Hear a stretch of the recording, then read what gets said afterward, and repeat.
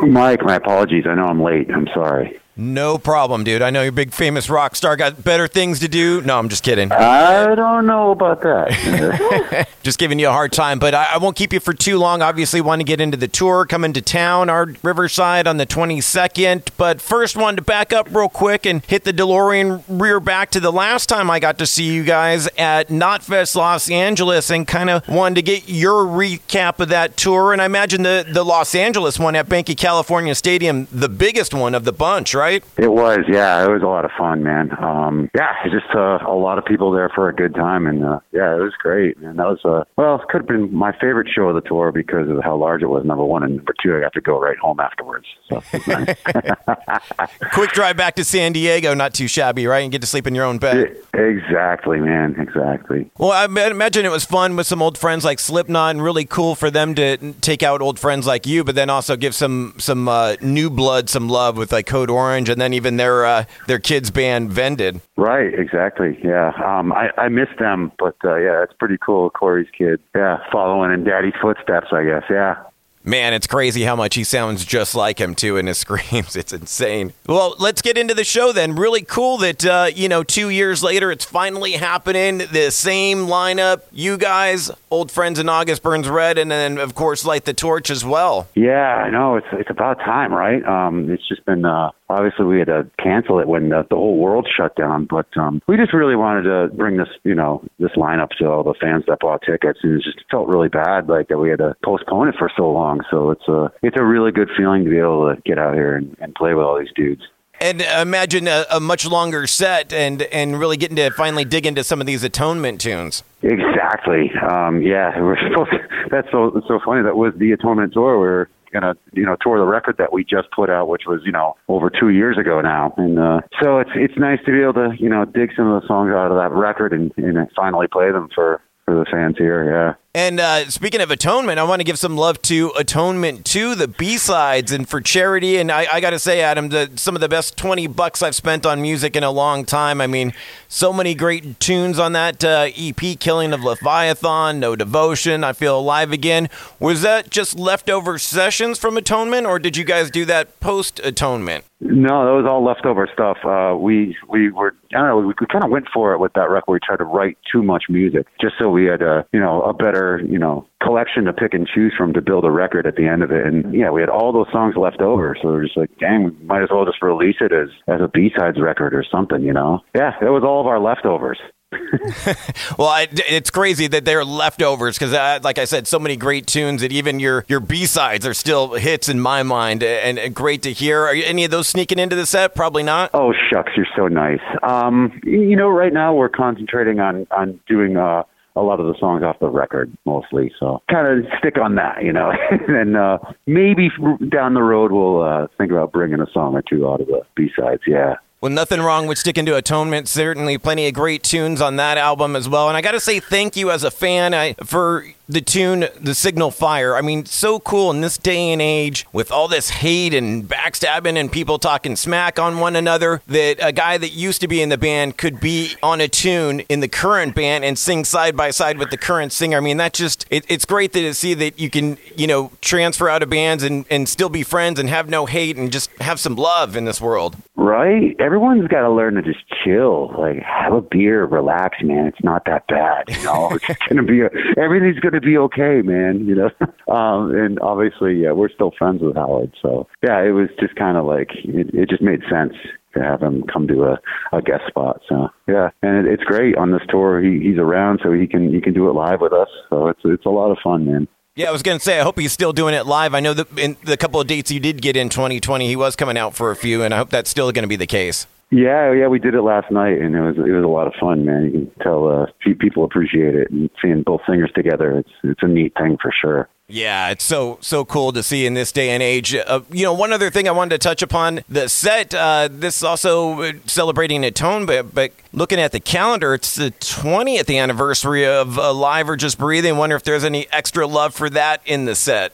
Oh, my God, we're old. Yeah, there's actually several songs off of that record in the set. We always try to throw a song or two from that record in our set, just, to kind of represent, our catalog. But, yeah, we're throwing a couple extra in there. So hopefully people remember that stuff. Oh yeah, of course. And I wanted to ask you, being kind of the producer guy in the band and being the original drummer and now the guitarist and writing so many riffs, going back to that album, and one tune in particular I always was curious about, kind of the chicken or the egg, which came first for Life to Lifeless. Was it the snare beat or the riff that came first? I think I wrote the guitar part. It's weird. When I write, I think band. I don't think like one instrument. I think I just came up with that whole section, and then Mike wrote the verse parts. So yeah, that's a long time ago, man. It's a really long time ago. Well, I figure it would be in the 20th anniversary and one of my all-time favorite tunes, and you being the architect behind that tune, you were the guy to ask that question, because it's one of those tunes that I just always constantly, like, you get the nervous and start tapping on a desk or whatever, and I always bust into that drum beat in Life to Lifeless. So I was curious about that. That's funny.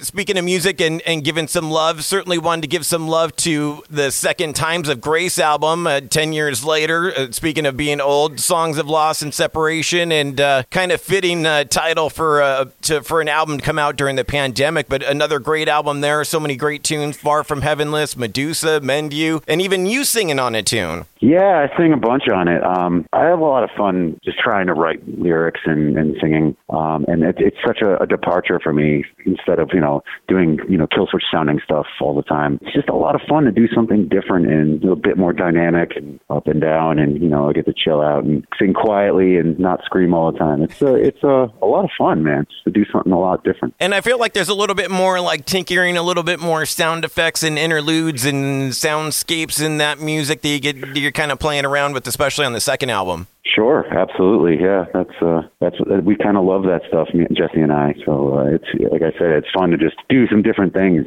for sure. And we're not gonna have to wait another 10 years for album number 3, are we? Yeah, maybe we'll see. Right now, I think the next step is to possibly work on some Killswitch material next. Awesome. Looking forward to that. Dude, couple last things I got for you.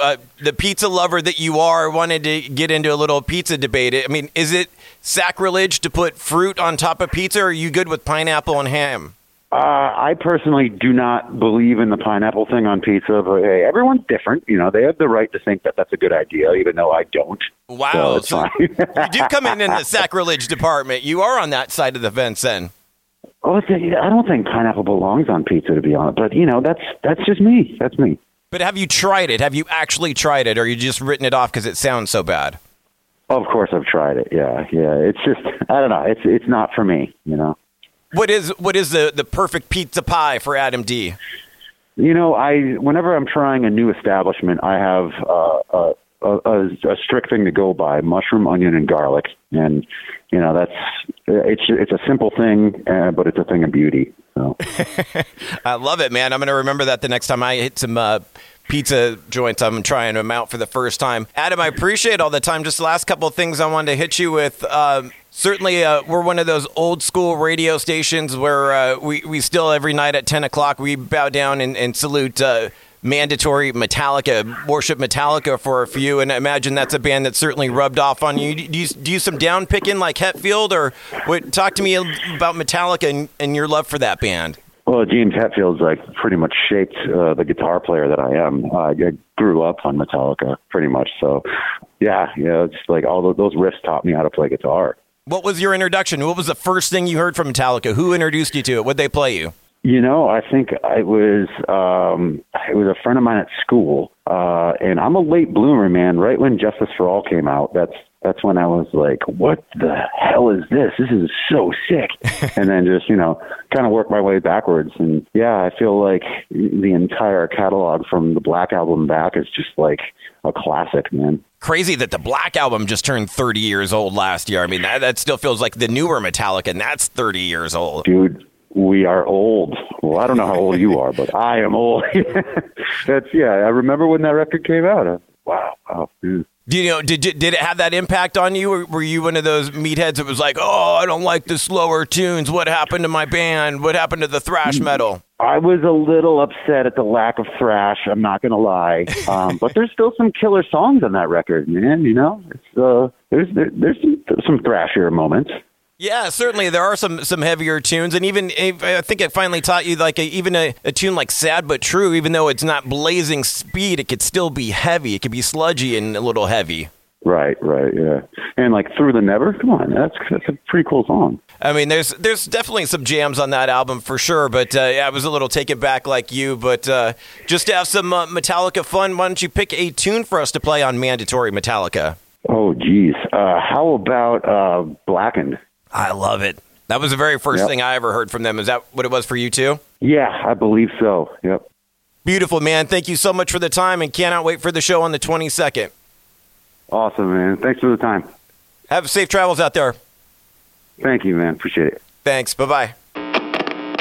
Dude, you absolutely rock. Thank you so much for checking out the entire interview. Now just hit subscribe. Subscribe to the podcast, Radioactive Mike Z. My interviews in their entirety, available on all the major platforms, TuneIn, Stitcher, iTunes, SoundCloud, whatever you're listening to right now. Just hit the subscribe button. Make sure to give me a follow on the socials as well. I'll follow you back at MikeZ967. And bro, don't miss the radio show. Now 10 p.m. to midnight on 96.7 KCal Rocks in the Southern California Inland Empire area, Riverside, San Bernardino County. Always streaming on live at kcalfm.com. You, my friend, absolutely rock.